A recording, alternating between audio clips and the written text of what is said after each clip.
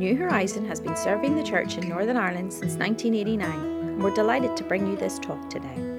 We trust you will be blessed through this ministry. Good morning.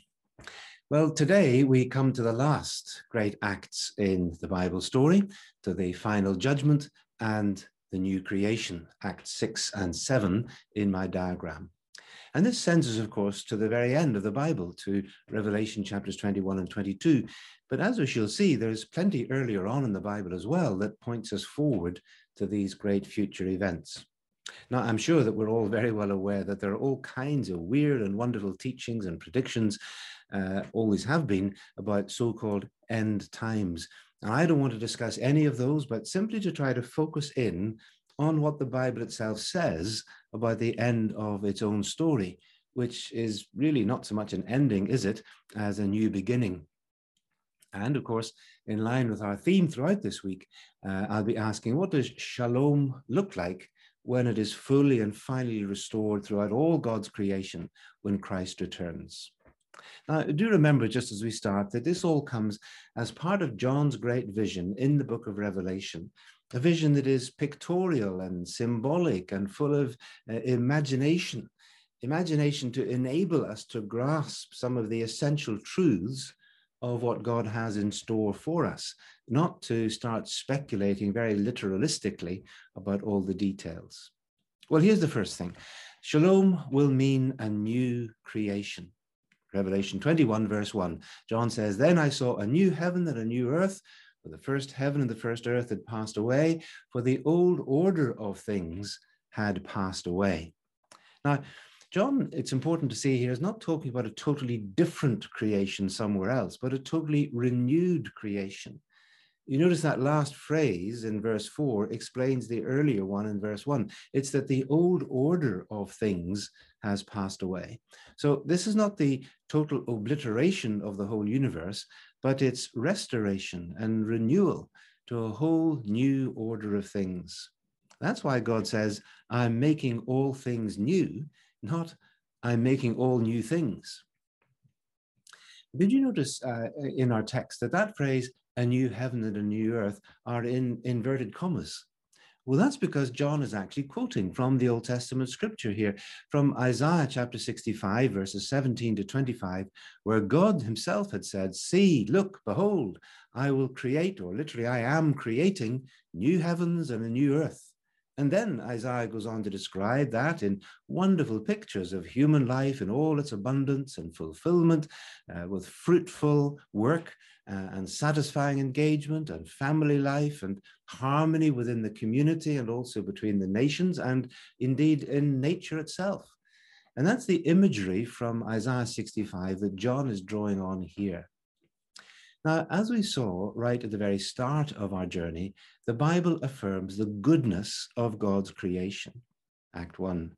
Now, of course, it also tells us that the ground is cursed because of our sin and our rebellion. But the hope of those Old Testament believers then was not that the earth itself should be destroyed and we should go somewhere else, but that the curse of God would be lifted from the earth. That was one reason why Lamech named his son Noah, meaning comfort, because he said, and you can read it there in Genesis chapter 5, Lamech said, "He will comfort us in the labor and painful toil of our hands caused by the ground that the Lord has cursed." Well, we shall see that God will indeed answer that prayer of Lamech, but not in his son Noah's lifetime. And then, as we turn to the New Testament, of course, well, we've already seen how Paul exults in God's great plan for all creation. In Ephesians chapter 1, verses 9 and 10, he says that God's plan is to bring the whole creation into unity, reconciled unity in Christ. And then in Colossians chapter 1, verses 15 to 20, Paul tells us that the whole universe, all things in heaven and earth, he said, was created by Christ, created for Christ, held together by Christ, and has been reconciled to God through the blood of Christ shed on the cross. And then in Romans chapter 8, Paul links together the destiny of creation with the resurrection of our bodies. Here's what Paul says in Romans chapter 8, beginning at verse 19. He says, "For the creation waits in eager expectation for the children of God to be revealed. For the creation was subjected to frustration. That's Act 2 of the biblical story. Not by its own choice, but by the will of the one who subjected it, in hope, in the expectation that the creation itself will be liberated from its bondage to decay and brought into the freedom and glory of the children of God. We know that the whole creation has been groaning as in the pains of childbirth right up to the present time. And not only so, but we ourselves who have the first fruits of the Spirit, we groan inwardly as we wait eagerly for our adoption to sonship, the redemption of our bodies. Now, can you see there that vital connection that Paul makes between, on the one hand, the resurrection and redemption of our bodies with the rebirth of creation? And it's not just because we're going to need our resurrected bodies that Paul tells us in Philippians will be like Christ's resurrection body. We're going to need them in order to live within the new creation. It's also that this analogy is so helpful. I mean, thinking first of our bodies, there's going to be both discontinuity and continuity between our resurrection bodies in the new creation and these bodies that we now have in this creation. And here's the thing, it's the resurrection body of Jesus that is the vital clue. Because you see, the risen Jesus was clearly not quite the same as he had been before his crucifixion. I mean, he could appear and disappear. It seems that he is inhabiting a whole new order of existence, a whole new dimension of being, which transcends our physical space and place, and yet can be in our physical place and space, because he could be with his disciples and eat fish and so on.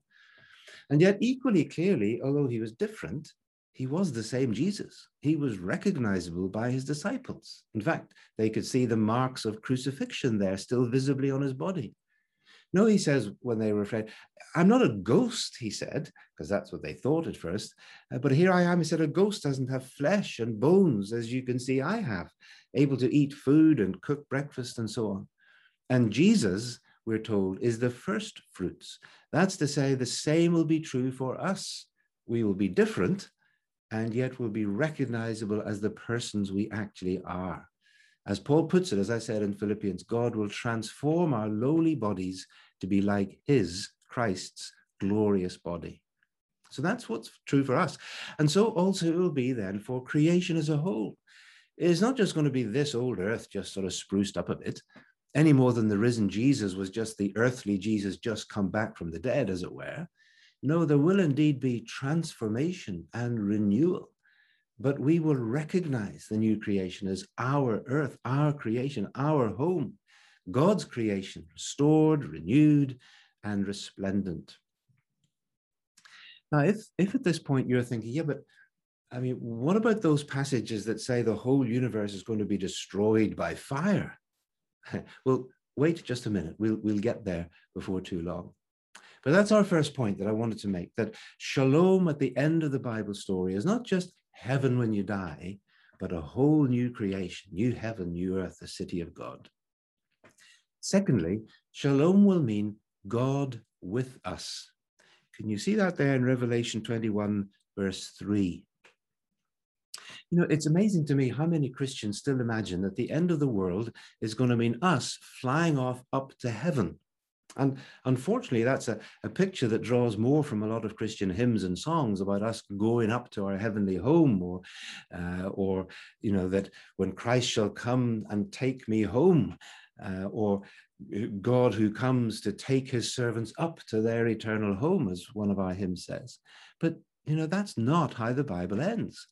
The Bible does not end with us going anywhere, but with God coming to make his home here. John says that he saw the holy city, the bride of Christ, coming down out of heaven from God. And once again, you see, John is drawing very heavily here on the scriptures of the Old Testament, because the hope of the believers in those days was not that they should leave the earth behind and go up to God somewhere else, but that God would come here and sort things out once and for all. Oh, that you would rend the heavens and come down, cries Isaiah in Isaiah 64, verse 1. And I can hear a kind of voice almost from heaven saying, yeah, Isaiah, don't worry, I intend to. For of course, God did precisely come down in that sense, in the incarnation of his Son, Jesus Christ. But then Jesus himself and the apostles affirm that he will come again, and that when he does, God will come to dwell with us permanently, intimately, and forever. Look down there at verse 3. You see, 3 times it speaks of God coming to dwell with his people, placing his tabernacle among them, just as he had done in the wilderness when the Word became flesh.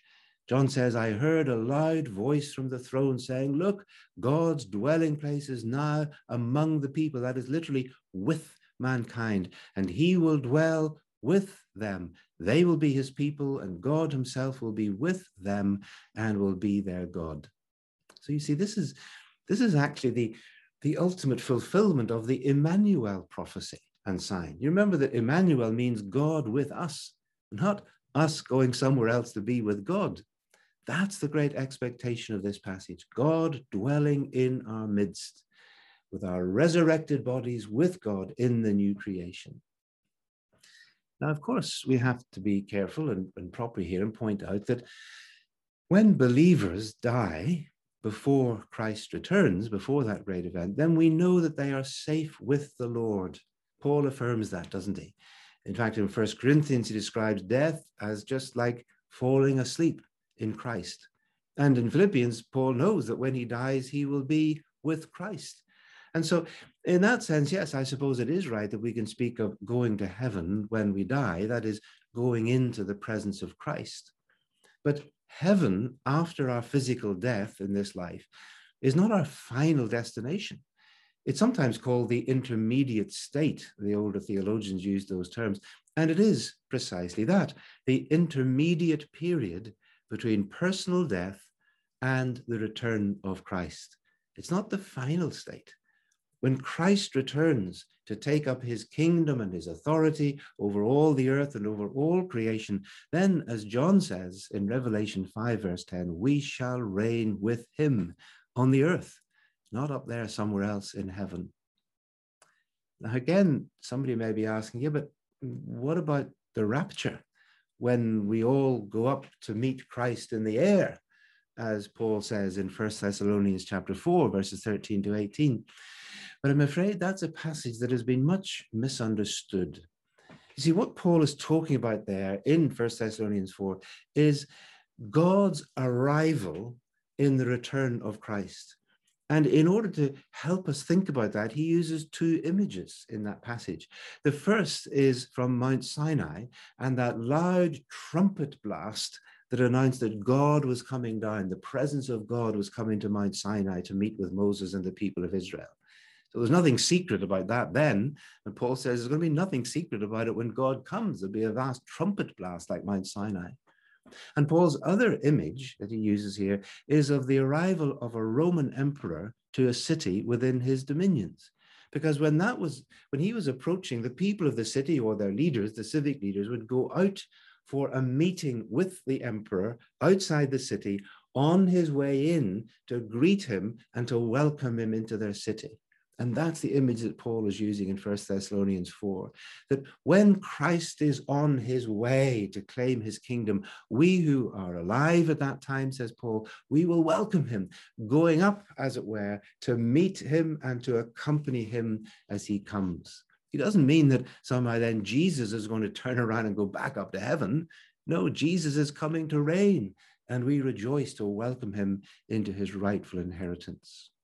So then, shalom will mean God dwelling with us here in the tabernacle or temple, which will be his whole creation. You see, that's why John tells us that he didn't see any physical temple in the city of God, because there was no need for one. The whole new heaven and earth have now become God's cosmic temple, his dwelling place. And we shall dwell there with him and he with us. And that will be perfect shalom. So then thirdly, shalom will mean the end of all evil. Look there, chapter 21, verses 4 and 8 and 22, verse 3, and 1 or 2 other places in these chapters. See, when we go right back to the beginning of our Bible story, we know that it was our sin and rebellion that shattered the shalom of creation. And so at this end of the Bible story, we see God destroying all that is evil from his universe altogether, and doing that as a necessary precursor to making all things new in the renewed creation. So in terms of our diagram, you see, this is like Act 6 of the great drama, the last but one before the final, the new creation itself. And so it's interesting that before we reach those last two wonderful great chapters of Revelation, chapters 21 and 22, we have several chapters, 18, 19, and 20, that portray the fall of Babylon, which means the ending of the idolatrous and oppressive order of evil in our world and all its rapacious rulers. And then the final judgment, in which all the enemies of God, satanic and human, will be defeated and destroyed. And all of this, you know, although it's very dark and pretty terrible and horrible, it is actually part of the good news. It's part of the gospel, which is why, incidentally, in Revelation 19, the final overthrow and destruction of Babylon is greeted with a fourfold resounding hallelujah. Praise God, because it is good news that assures us that evil will not have the last word in God's creation and God's universe, that evildoers who never repent will not get away with it forever. Because tragically, it is going to be the case that those who persist in refusing to obey the living God and continue to do evil without repentance will finally be excluded from God's new creation. There is indeed, as the Apostle Paul would put it, the wrath to come. There is that day of judgment, the final day of judgment, when God will deal with all wrongs and with all wrongdoers and will ultimately put everything right. In that sense, the day of judgment will be a great and final rectification, putting all things right. And you see, it's in that context that we need to think about that passage in 2 Peter chapter 3 that speaks about the whole creation being, quote, destroyed by fire on that day, the day of the Lord. Peter says in 2 Peter chapter 3, verses 10, the day of the Lord will come like a thief. The heavens will disappear with a roar. The elements will be destroyed by fire, and the earth and everything done in it will be laid bare to the view of God. Now, what we need to do here is to take into account the whole context of this whole chapter, 2 Peter 3. Because Peter here is responding to people who were denying the very idea of a future judgment. You'll see that there in verses 3 and 4. But they're forgetting, says Peter, that God did once judge the earth through water. And he's speaking, of course, of the flood. And he uses the same word there, destroyed. But what was destroyed in the flood was not the whole planet Earth, but the sinful human race and culture living on it, apart from Noah, of course, and his family. And so, says Peter, God will do it again, judge the earth by fire this time, meaning the purging, cleansing fire of judgment, the destruction of the ungodly, as he says precisely. Here's how Peter makes that comparison, that analogy. He says in verse 6, by these waters also the world of that time was deluged and destroyed. And by the same word, the present heavens and earth are reserved for fire, being kept for the day of judgment and the destruction of the ungodly. So Peter's language here, destruction by fire, is the image of purging judgment, not total obliteration. Peter's picture in our kind of language is not so much some kind of cosmic incinerator in which everything is consumed and nothing is left but ash, but rather of a cosmic smelting furnace in which all the dross is consumed and what is left is pure gold. And that's why you see Peter can immediately follow this act of God's fiery judgment with the promise of new creation. There it is, verse 13. In keeping with God's promise, we are looking forward to a new heaven and a new earth where righteousness dwells. So that brings us back then now to our text in Revelation 21 and 22. Because once this cleansing judgment will have taken place, look at all the things that John tells us will be no more. Just go through these two chapters and count up all the number of times he says either no more or no longer, or implies it in one way or another, because it fills us with such hope, such anticipation. The most obvious is there in verse 4, no more tears, no more death or mourning or crying or pain. In verse 25, and again in chapter 22, verse 5, no more night or darkness, which of course is the time of crime and violence. That will have gone.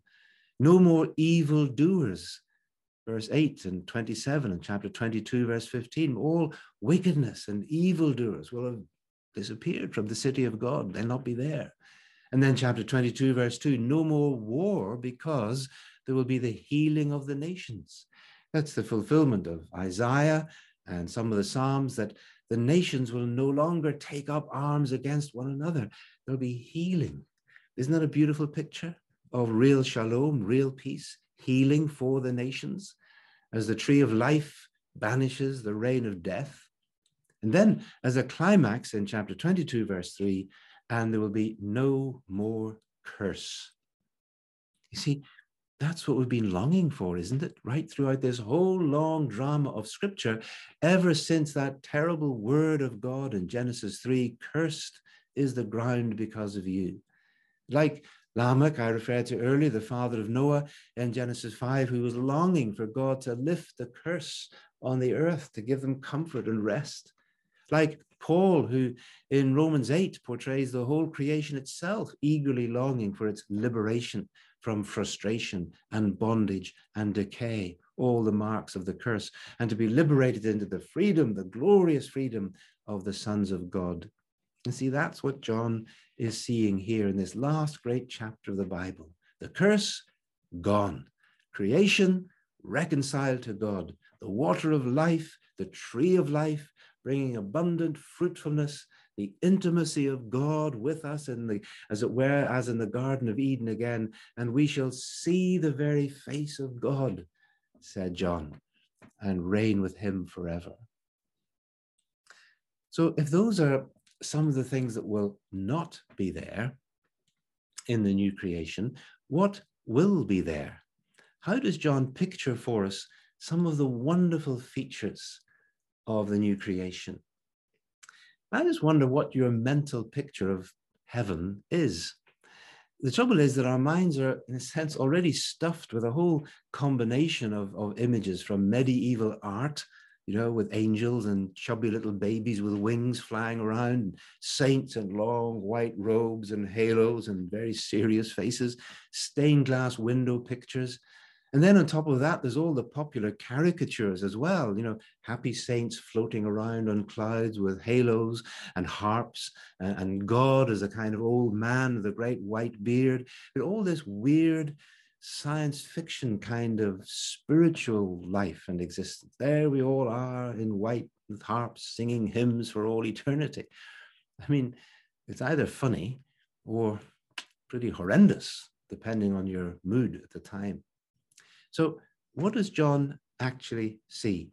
Now, let's remember that this whole book is visionary. It's filled with imagery, as I said, that is intended to communicate truth, but is doing so through imaginative pictorial form, which we're not intended to somehow translate into literalistic reality. John sees a mountain and a city and a bride, all of which, of course, are also Old Testament images for the people of God in union with him.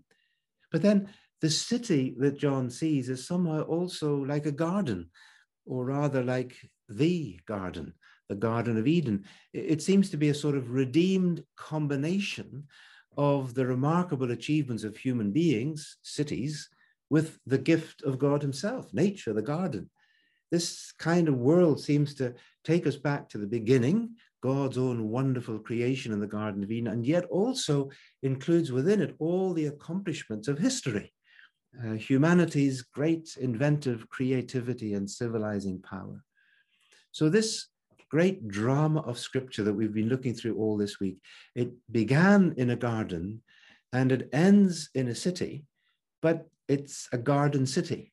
It's the best of both, as it were. Shalom is both the gift of God, but enriched and glorified also by the redeemed and purified, cleansed accomplishments of human beings as well. And so that brings us, therefore, to my fourth point, which is that shalom will mean the redemption of human civilization. Now, human beings have built cities ever since the dawn of human civilization. I mean, the very first one in the Bible is attributed to Cain himself. And we build cities, don't we, for several reasons. One reason, obviously, is security. We build cities to keep ourselves safe. Another is to be able to work and trade more conveniently with one another. But we also usually try to make our cities attractive and beautiful with architecture and parks and plenty of living space, or at least we do when we take the trouble to plan them sensibly. But what John sees here, you see, is the perfection of all these things and even more. The new creation will be, in a sense, like everything we ever wanted our cities to be, but without the squalor and the crime and the crowding and the violence. And these will be cities that will be perfected by the very presence of God and the beauty of God's creation. And so that is where we'll find our perfect shalom. Just look briefly at the imagery that John shares with us to make these points about the new creation. He says it will be the home of all God's people. Can you see there in verse 12 and 14 that it's the 12 tribes of Israel and the 12 apostles of the Lamb? So it will be the people of God, Old and New Testament, will be there together in this city of God. Secondly, it'll be a place with space for everybody. The vast dimensions of the city that he sees in verses 15 and 16, approximately 1,500 miles squared and cubed. I mean, let's not try to do literal calculations on that, as I've seen a website actually which does exactly that and says that the city of God is going to be 240 vertical layers about 7 miles each, giving complete atmospheres and room for about 20 billion believers at a density of about 41 persons per square mile. And I'm saying, John would be laughing his head off. John is simply trying to say to us, look, God's city, God's new creation will be vast and spacious, with room for all God's people to be there and to be at home. And then thirdly, it will be stunningly beautiful. Look at all those precious stones and gems and metals and colors that are described in chapter 21, verses 18 to 21. And again, I don't think we're meant to take these literally, but they combine together to dazzle us with gorgeous beauty. Fourthly, the city of God will be totally secure. You see those vast, thick walls in verse 12 and 17, but the gates are open because in any case, there'll be no thieves or robbers or enemies to attack. So it'll be total safety. And then fifthly, it's a city that will be filled with life and abundance and fruitfulness. Those first two verses of chapter 22, the water of life and the tree of life and the constant fruitfulness of this city. And then sixthly, it'll be a place of work and service. John says, we shall serve him in verse 3, and we shall reign in verse 5. And those, remember, those were our creation mandates. We were created in the image of God to rule and to serve within God's creation. And that's also what John heard back in Revelation chapter 5, verse 10, where he said that we shall be kings and priests, reigning and serving within the creation, within the new heavens and the new earth. So this new creation is not going to be some kind of unending vacation. It will be the joy of eternally satisfying work and rest in the presence of God. And that leads to my last and, in many ways, to me, the most exciting point, seventhly, which is that the new creation, the city of God, will include the glory of human civilizations. Look at these amazing verses, chapter 21, verses 23 to 27. John said, the city does not need the sun or the moon to shine on it, for the glory of God gives it light, and the Lamb is its lamp. And the nations will walk by its light, and the kings of the earth will bring their splendor into it. On no day will its gates ever be shut, for there'll be no nighttime there. And the glory, same word, and honor of the nations will be brought into it. Nothing impure will ever enter it, nothing who does what is shameful or deceitful, but only those whose names are written in the Lamb's book of life.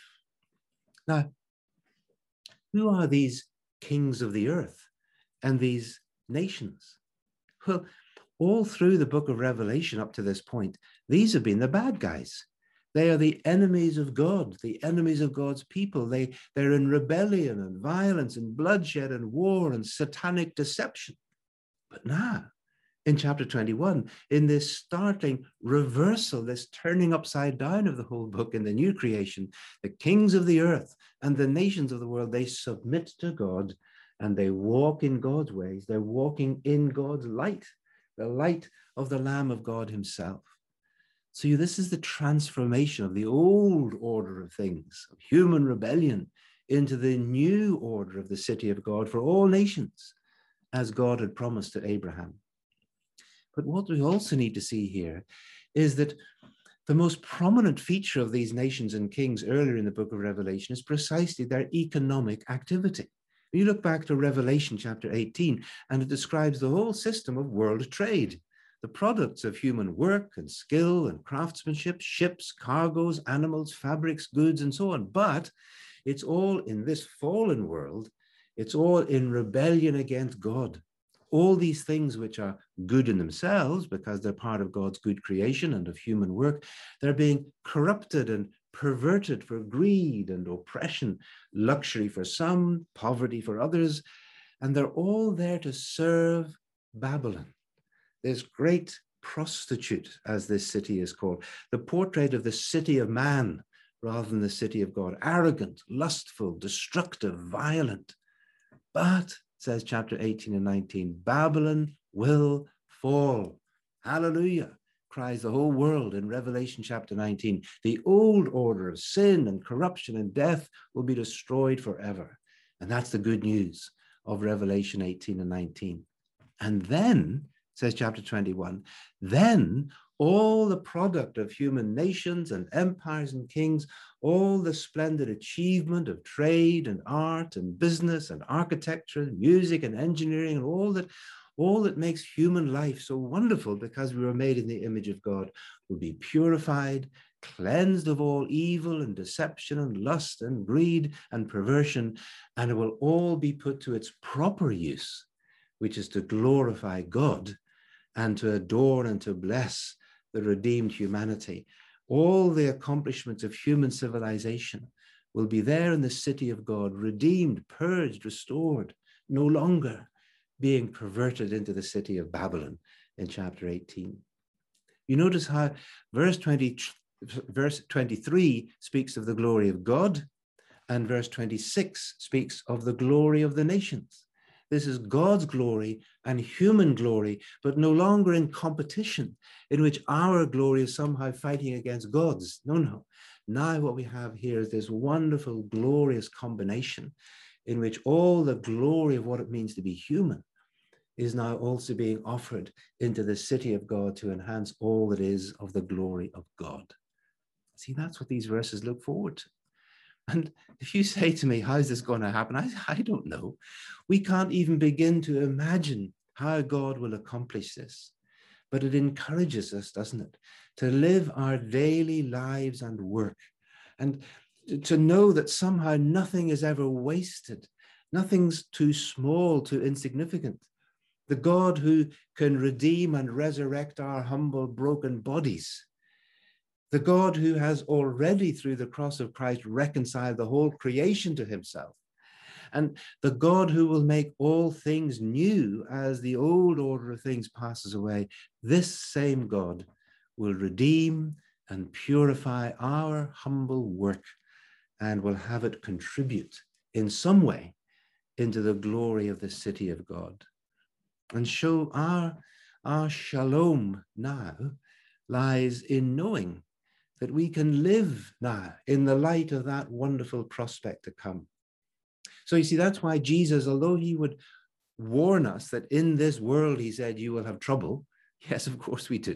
But don't be afraid, he said, because I have overcome the world. And then he assures us, says Jesus, my peace, my shalom, I give to you. So let me finish then simply with three wonderful prayers of the Apostle Paul, each of which looks forward to that day and uses this language of shalom and peace for our comfort and our blessing. So the peace of God, which transcends all understanding, guard your hearts and minds in Christ Jesus. And so now may the Lord of peace himself give you peace at all times and in every way, and the Lord be with you all. And may God himself, the God of peace, sanctify you through and through, and may your whole spirit, soul, and body be kept blameless at the coming of our Lord Jesus Christ, because the one who calls you is faithful, and he will do it. Hallelujah. Amen. Thank you for listening to this talk. If you would like to know more about New Horizon, please visit our website at newhorizon.org.uk.